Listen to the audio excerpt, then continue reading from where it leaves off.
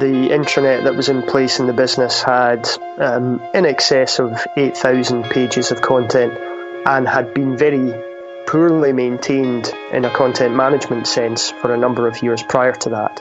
So what you had was basically a kind of spaghetti junction of navigation elements, a completely ungoverned IA, lots of sort of guerrilla publishing going on in the intranet, and it had become ungovernable because it was ungoverned. In the past, you might have just migrated everything that you had, but now it's a question of like looking at what the user actually needs to find and helping them to do that in the most efficient way possible, so they get less frustrated with your intranet, that they can find things quicker and then get the answers to their questions in a much more speedy way. So what you need to do is find out who are your users and what they're trying to do on your site and how they currently do it. Hi, I'm Paul Miller, and this is Digital Workplace Impact, where we investigate and explore the ideas, practices and people that are impacting the new digital worlds where we all work.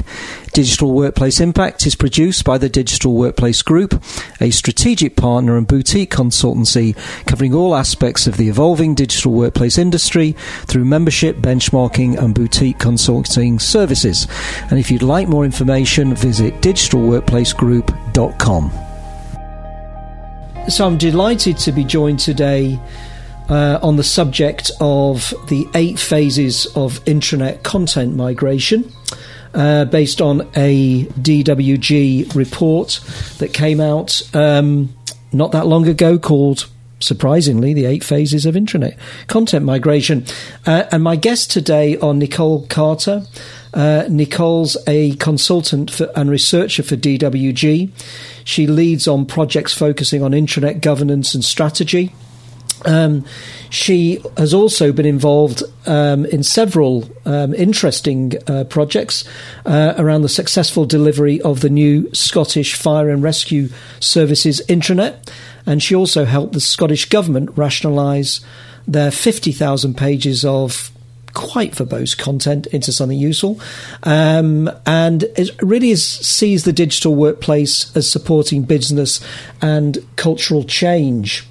My other guest is Alan Tanner.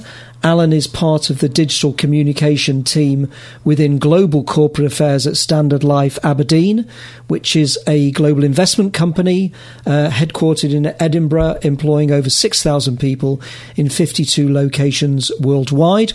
And his role encompasses internal and external digital channels. And he's currently leading the digital workplace program for their business, which includes implementing a new intranet. And we'll probably hear a little bit more about that. So just to kind of start us off, Nicole, so we're talking about these 8 phases of intranet content migration.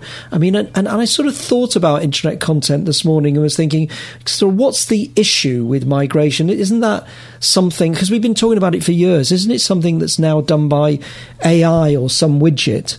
And if not, sort of why not, and what's the approach in the report? Yes.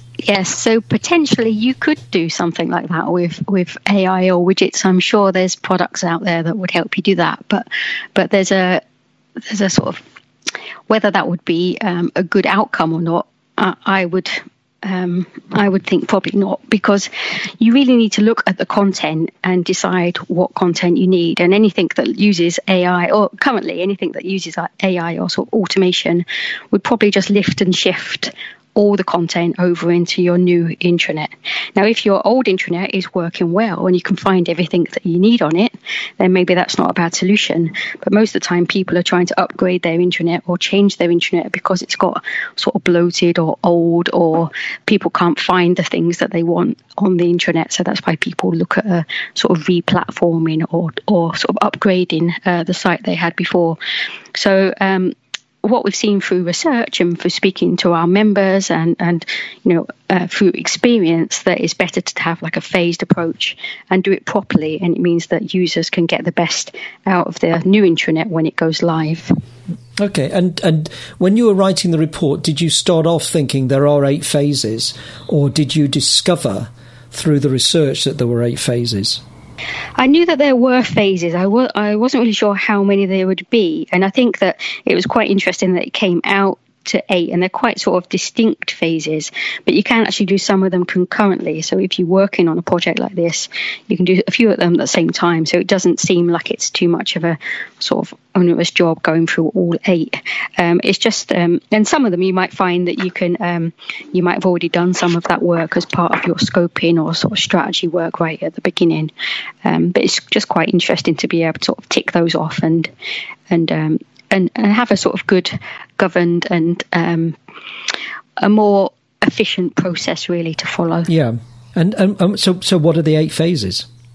So the 8 phases. So the first one is the scope, to scope the project. Now, we were assuming in the report that you've already looked at the sort of business rationale and the sort of business planning really for why you're doing this, and you've already managed to get the finance and the sort of sign off from any senior leadership to actually go ahead. And you might have even picked a platform, because this report doesn't go into that. It's sort of vendor neutral, and it's just assuming that you've done that already. So it's looking at the scope of what you're actually going to transfer or what you're going to migrate, because as we said before, it's quite easy to just migrate the whole lot across, but that's not really ideal, because you'll have so much stuff on there that's out of date and maybe not required anymore, and it's good to sort of scope that out and find out what's really required. So that's the first phase, but to do that you need to do phase 2 sort of at the same time, which is engagement. So you need to speak to the people that use the intranet and also the people that own the content on the intranet. Now, a lot of the time that will be like big players like HR with all their policies, or communications with the news that they might put out on the intranet. So looking at those the usual suspects really that you'd find on most intranets, and there's a list of those in the report as well. So it's engaging those people, finding out what they want to transfer across, finding out what users think of the old intranet and what their pain was in using the old system, and how you can use the new platform to mitigate some of that and avoid it where possible.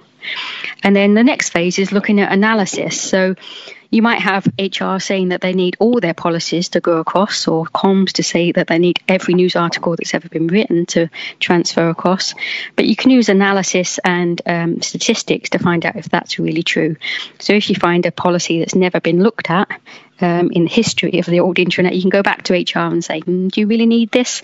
And you've got some evidence to try and convince them. And you may win all of those battles, you may not, but you've got some sort of statistics and proper evidence to go back to them with.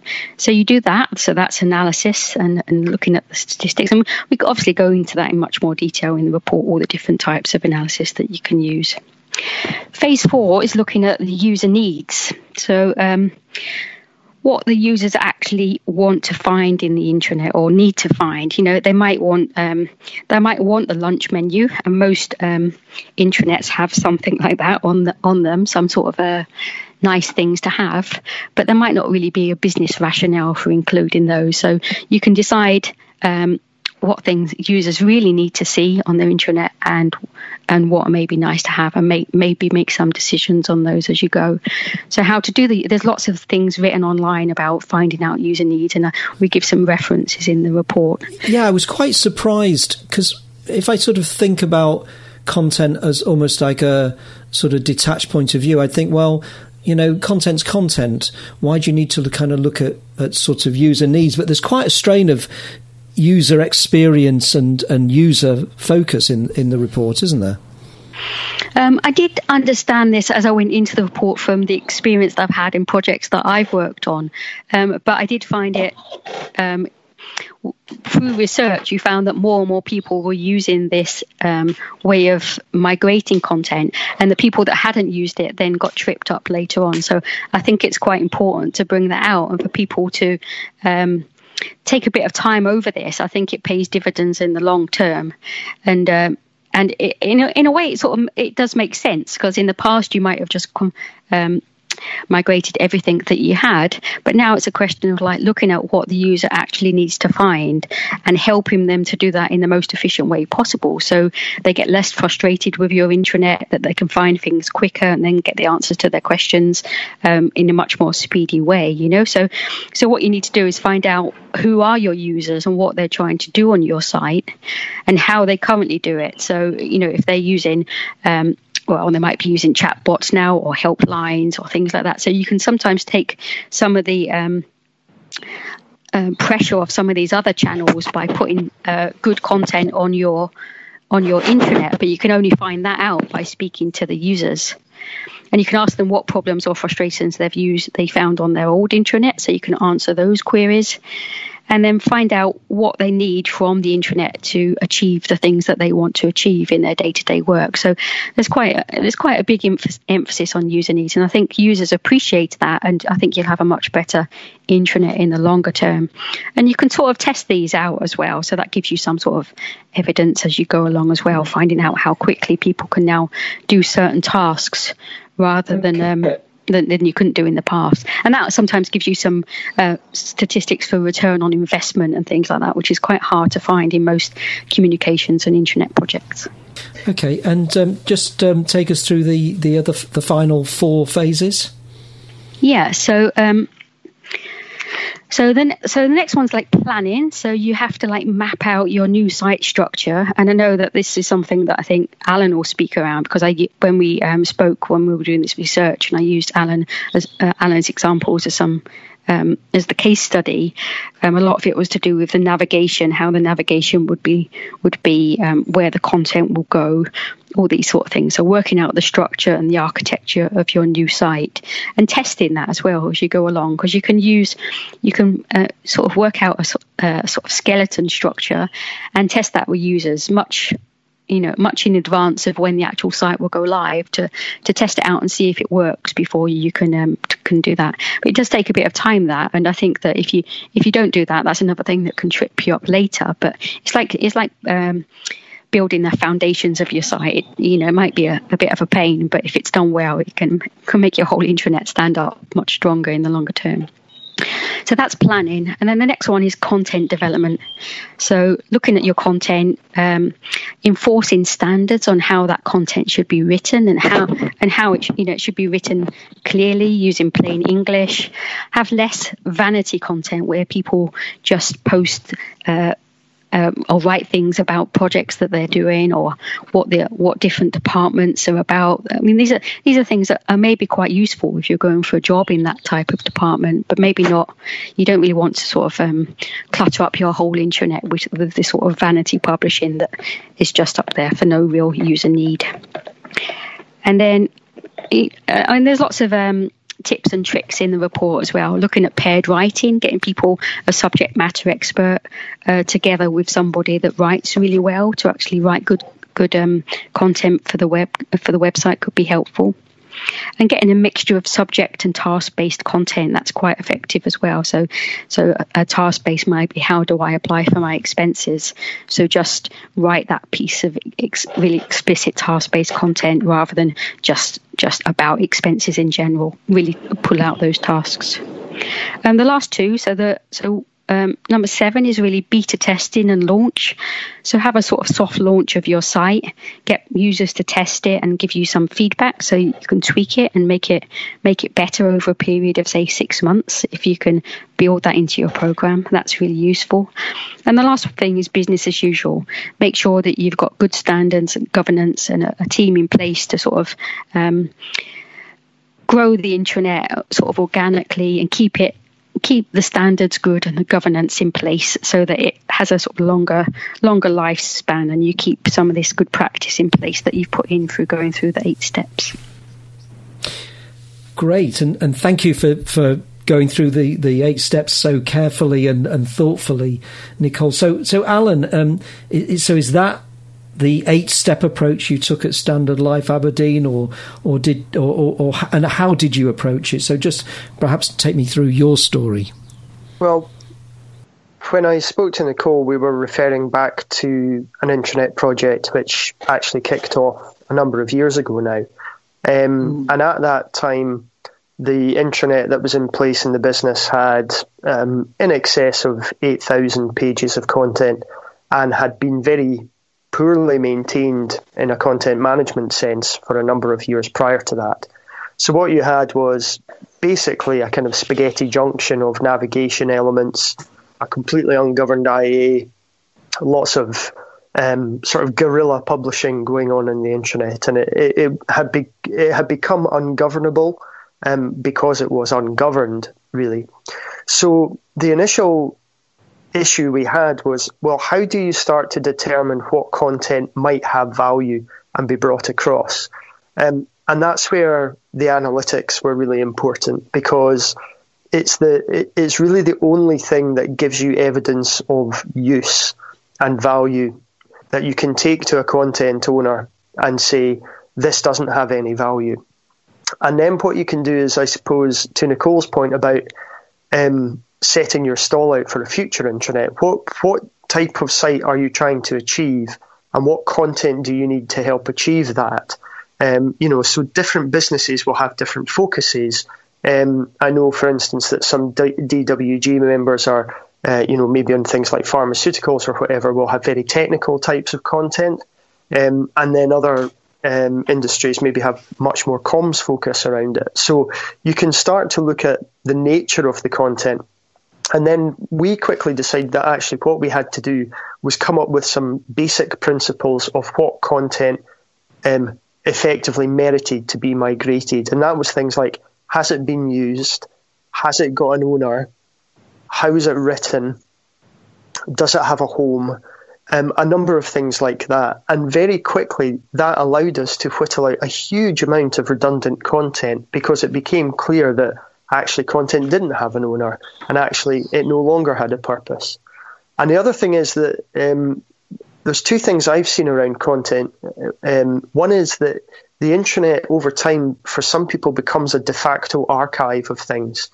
And actually that's not necessarily its purpose. So you can challenge around, a lot of very old legacy content that people have just left there because it doesn't have another home.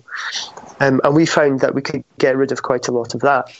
And then the other thing is there's a lot of time-bound content, whether that's communications or news or even documentation, which has a very specific lifespan, and actually you don't need to bring that stuff over. So you put all these things together. As Nicole says, the planning stage is really the fundamental, and it is worth investing a lot of time in that. And the other thing I found is that a lot of people are actually very relieved to have someone come to them and say, all this content doesn't need managed because it's going to get deleted. So you're left with actually the core of what you need, or what employees need to do their role.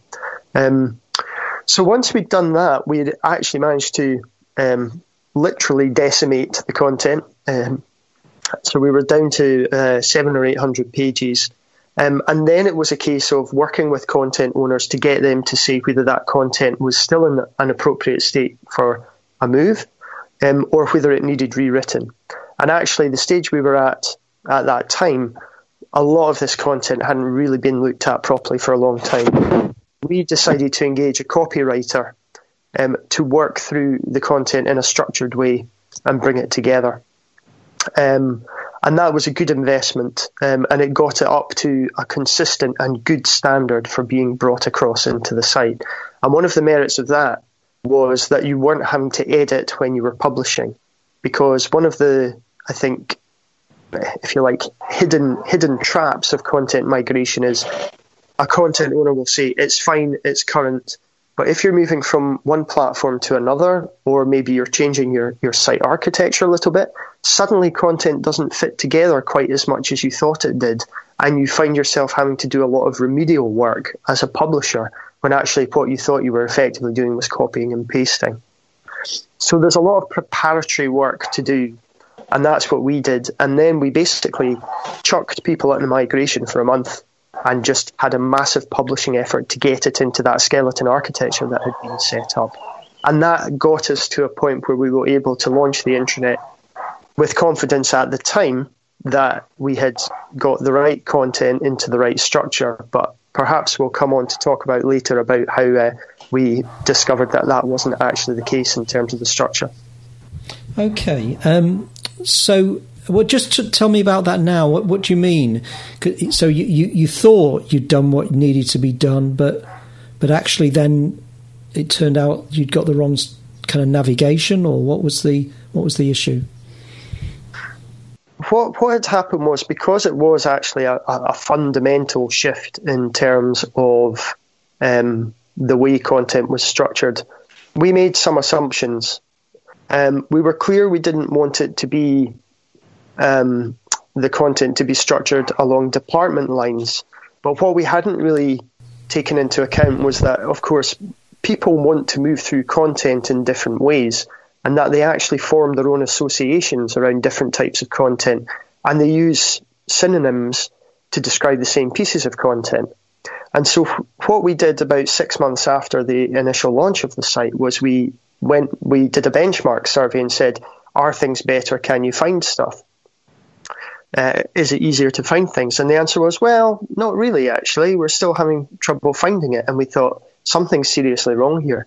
So we went back to basics and basically started with a completely fresh architecture and went through a lot of iterations of testing that. And what transpired from that was that the content you may think hangs together thematically often doesn't, because people associate it in different ways. And this is where testing becomes so important, because often something like a new intranet may be because of business transformation, which means that the content and the structure that you're bringing it across from, it may be a different business than what it was before. And so there may be a different emphasis in the business on certain bits of content. And so you can't make assumptions. That's why it's very important, as Nicole said, to get that content pot, come up with a suggested structure, test that structure first, and then put that in place. Because if you make assumptions without having tested it, you'll have to go back and re-engineer it. That was my experience. Mm. And question for you, Nicole. I mean, and you pick this up at the beginning of the report, because you start off by saying that, you know, a common opinion is that migration of intranet content to a new platform is considered a chore. And I'm thinking about this as the sort of, the kind of the left behind kind of relation. And I it strikes me that you put an awful lot of care and attention into it, Alan, but it's hardly the thing that gets people that excited. And was that a challenge while you were trying to engage people in it? Yes, definitely. I mean, if you work with a team like HR, they've got a distinct interest in providing good quality content to allow employees to self-serve. But there are people who maybe have responsibility for, let's say, I don't know, the employee privacy statement policy or something like that, which occasionally gets a lick of paint, but generally it sits there and it's refreshed on a cycle because it has to be updated every 18 months. The individuals concerned with those sort of areas of content, it's a minuscule part of their work. And so when you come along to them and say, here is 20 pages of content which needs reviewed and you're responsible for it, quite often you get a frosty reception for that. So you get this spectrum of engagement from content providers. And actually, from the intranet builds I've done, the most labour-intensive for the intranet team part of the build is the constant engagement and re-engagement with content owners and wider content stakeholders to get them to say that the content that is in place is relevant and is current. And that, if they say, well, it's our responsibility to rewrite it, actually getting them to do that is quite challenging. So if I could offer up a small gobbet of advice for anyone embarking on this, the earlier you can begin your content insight gathering and review, the better. If you leave it until only 2 or 3 months before you're planning to deploy, you might not get there in time. I think that's definitely true, and there's some ways that you can engage people. I mean, you can start looking at your content long time before you've even decided what platform you're going to use and things like that, while you're still getting the budget in place and things like that, because your content's still going to be there. But one of the ways to maybe engage sort of these subject matter experts, or the people that you're going to have to get to help you rewrite their content, or to get you to actually do the work of rewriting the content, is to maybe get them into some sessions and look at user needs. Because in my experience, I found that can be quite if you can do that in workshops or sort of focus groups, you can see the light bulbs going on as you explain to people how to structure their content or think about their content from a user need perspective, rather than just let's broadcast all this content out there, and if people can find it, well, then good on them, so trying to engage people that way and get them taking a part in the process, really, rather than just asking them to do things is maybe a bit more of a successful way of doing it. And you can do things like working out loud is a whole a way of doing things, where you can explain things, the rationale of your project and where you are in this project, and maybe use your enterprise social network, whether that's Yammer or Teams or something, to sort of explain to people why you're doing this and the approach that you're taking, and trying to sort of broaden out the interest really in your project and things like that at an early stage, so that when you do come to speak to these subject matter experts, they sort of have got a bit more of an idea of where you're coming from and how they can help you. I would echo that. It's not something we've done on this particular part of the intranet project, but concurrently we're working on a re-platforming of our PLC website, and that engagement that you've just described, Nicole, with the content owners on the PLC site has worked very well at getting them to understand how we can do it better and how content can genuinely work for them and their audiences. So I think that's a really strong thing to do if you're meeting resistance to people engaging with this sort of work. Yeah, and Nicole, I was going to ask you, I mean, what other, if you like, mistakes or assumptions do people make when planning out their content migration? Okay, so that was probably the biggest one, thinking that you have to transfer everything, and not engaging the subject matter experts or the audiences in how to determine that. I think some of the other things are towards the end of the project. So I think not having sort of a time where you're in beta is maybe a missed opportunity, because if you say to everybody you're going to do a soft launch, and you maybe do that 6 months or so before the end of the project, and because you might have tested earlier phases, you might have tested your information architecture, your navigation, if you're doing things well, but when you get to the beta stage, if you sort of have a soft launch and say, right, we're now in this stage, we've got all the user base now testing it, please give us your feedback. And if you've still got a little bit of budget in the pot and still got some people that can make changes and tweaks to that, then I think that stands it in good stead, because you're never going to get as much feedback from doing like early tests as you do when you're testing on your whole population, and then you get some really excellent feedback which can stand the whole project in good stead going forward, because this intranet might be in place for another 5 years, so you need to sort of iron out any kinks at that stage if you can. And if you've got a beta, if you're telling everybody it's in beta, if you've got people complaining about something, they don't like something in the navigation, they don't like this piece of content, you can just say, oh hi, that's fine, it's just in beta, we can just make that change. And it's much easier to do it at that and have that sort of excuse to rely on. It's just beta, we're just testing, rather than saying, well, this is the done deal, you're just going to have to put up with it now for the next 4 or 5 years. So I think that's really good. And the last thing is to have a mistake people might make is not to think about business as usual, because once the project comes to an end, quite even a little bit before the project's due to finish, I think you find that senior managers and they sort of lose interest really, because they're really busy people and they've gone on to the next project. In their heads, your one's finished, and so that you lose that focus. And I think it's really important to have good foundations in place for the longer term. So make sure that you have a longer term strategy in place for how you're going to keep the intranet up to date, have good governance in place, make sure you've got a team in there that's resourced as well as possible to be able to change content and keep content up to date. So these things should be in place, as the project goes into business as usual, because if you don't do that and you don't have senior managers agreeing that you can do that, then the project can really unravel quite quickly once you've come to the end of it. Okay, thank you. And there are obviously quite a lot of what I'd call accelerated intranet programs going on at the moment, because we're recording this in the middle of the lockdown phase of the virus, and it seems to be very focused around how do we ramp up the technology and so on. And I wonder what advice perhaps you've got, Alan, for organisations. What should they be planning relative to content migration while they're sort of fixated on, intranet acceleration?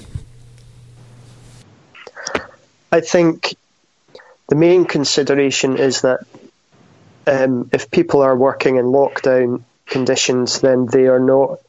They may not have the full range of equipment or access to everything they need, and that's necessarily going to extend your timescales for doing what you want to do. You might have connectivity issues. You might be working across things like different desktops or through virtual desktops, and all of these things can be impediments to efficiently publishing, efficiently moving things around and so on. So certainly the stage we're at the moment, we're about to enter a publishing phase. And my concern is that while we currently have enough time to achieve what we want to do, we know we're not working to optimum standards and that people are going to have to maybe alter working patterns and things like that. So it just means that the conditions under which the migration is happening are exceptional, and that means that you need to temper your expectations about when you're going to achieve completion and what you might achieve. And I think that actually also maybe puts a little bit more emphasis on what Nicole says around the trying to build in a bit of slack, call it a beta phase or a pilot phase, and test out what you've done there if you have the luxury of doing that. So I think it's just to be cautious about being overly ambitious at a time when people are working under very peculiar circumstances. I would add something there, Paul, that I've seen quite a lot of vendors offering emergency intranets. Maybe an organisation hasn't got an intranet and they're thinking, we should have somewhere where everyone can go to, or, there's sort of maybe lots of reasons. But with those, I think the basics are still the same. Think about what the user needs. So at the moment, it might just be, a very small intranet looking at news and policies to do with working at home and how to get things paid for or get equipment at home, things like that. So start off with a small sort of a core of content that's really useful for your audience, and then build out from that. And then once this period finishes, then you can look at the sort of the nice to haves around the outside of that core intranet that might be helpful to people. And then I'm also kind of thinking, we've touched on it already. What are the skills needed for successful migration? As I think quite often content migration somebody will think, well, we'll put somebody in an admin role into this. It's basically, they're kind of, in a way, treating it as a more mechanistic task than it is. And I just wonder, what are the skill sets or are the particular roles inside an organisation or externally that are really needed? And you talked about getting a professional copywriter. Alan, what's your thoughts around skills and roles? Yeah, I think, the very fact that we're talking about potentially 8 stages identifies that there are multiple skill sets required here. So there's your planning and analysis. That's different from a copywriting skill. It's potentially different from being able to create a web page effectively and publish that.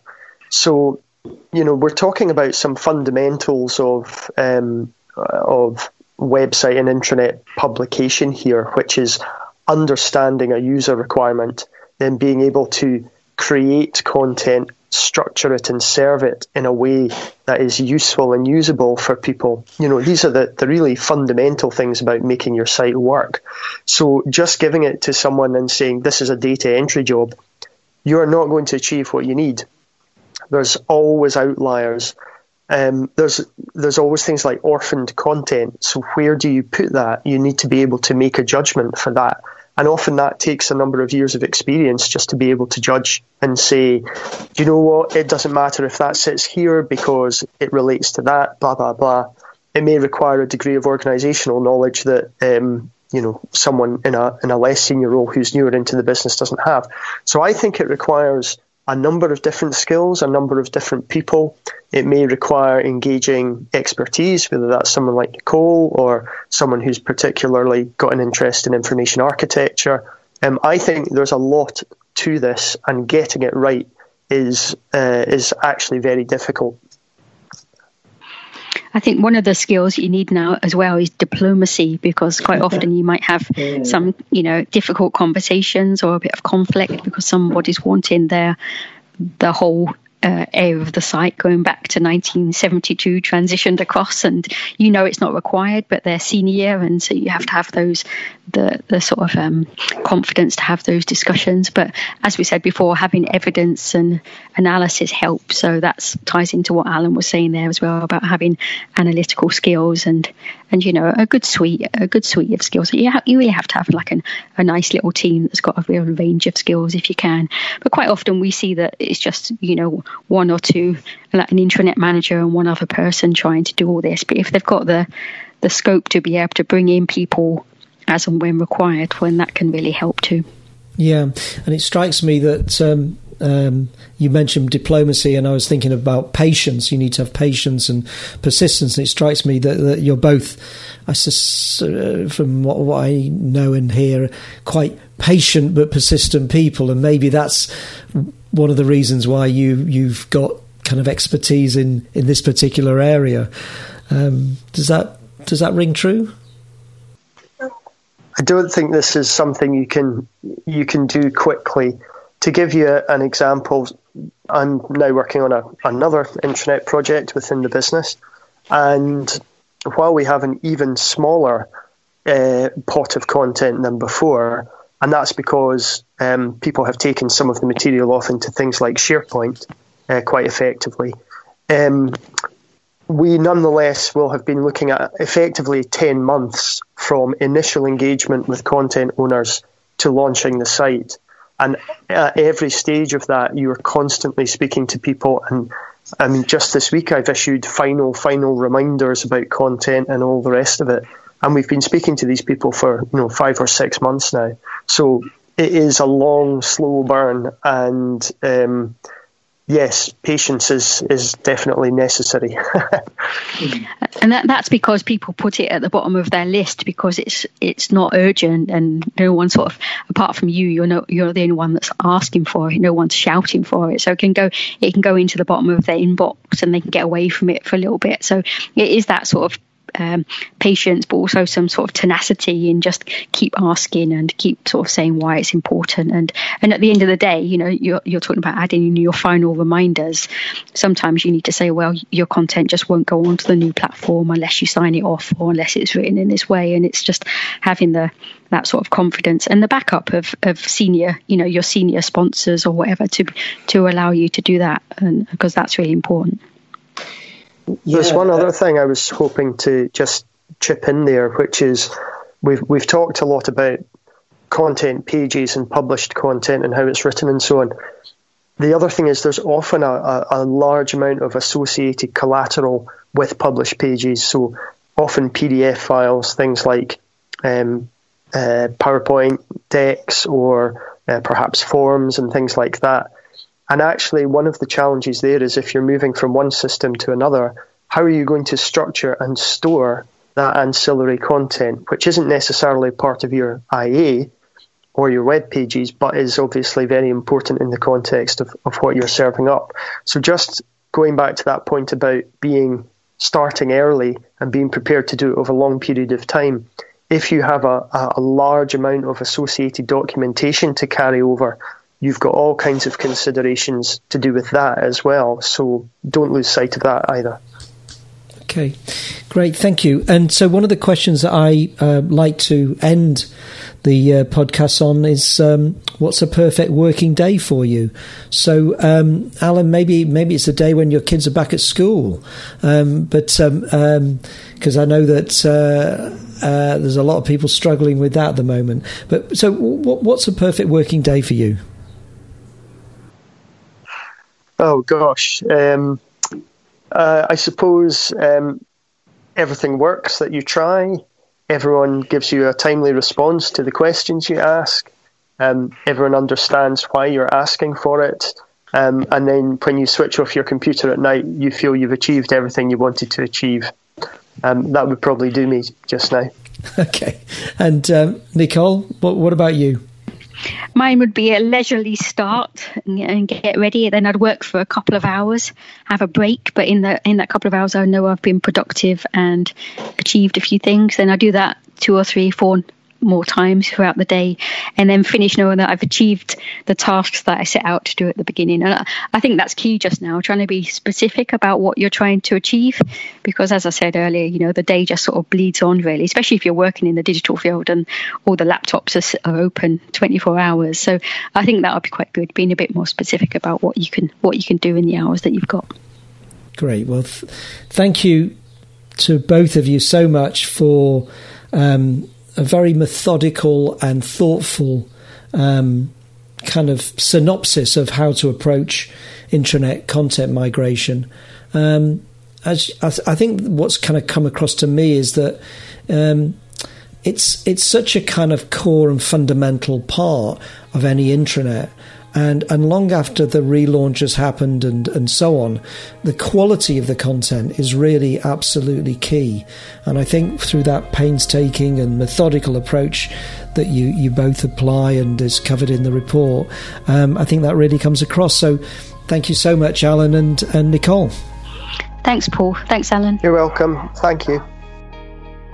Digital Workplace Impact is produced by the Digital Workplace Group, a strategic partner and boutique consultancy supporting more than 100 leading businesses and public institutions to advance their intranets and broader digital workplaces through benchmarking, research and practitioner expertise. For more information, visit digitalworkplacegroup.com. And if you'd like to listen to previous episodes of the show, go to digitalworkplacegroup.com/DWG_podcast. This is Paul Miller wishing you well until next time.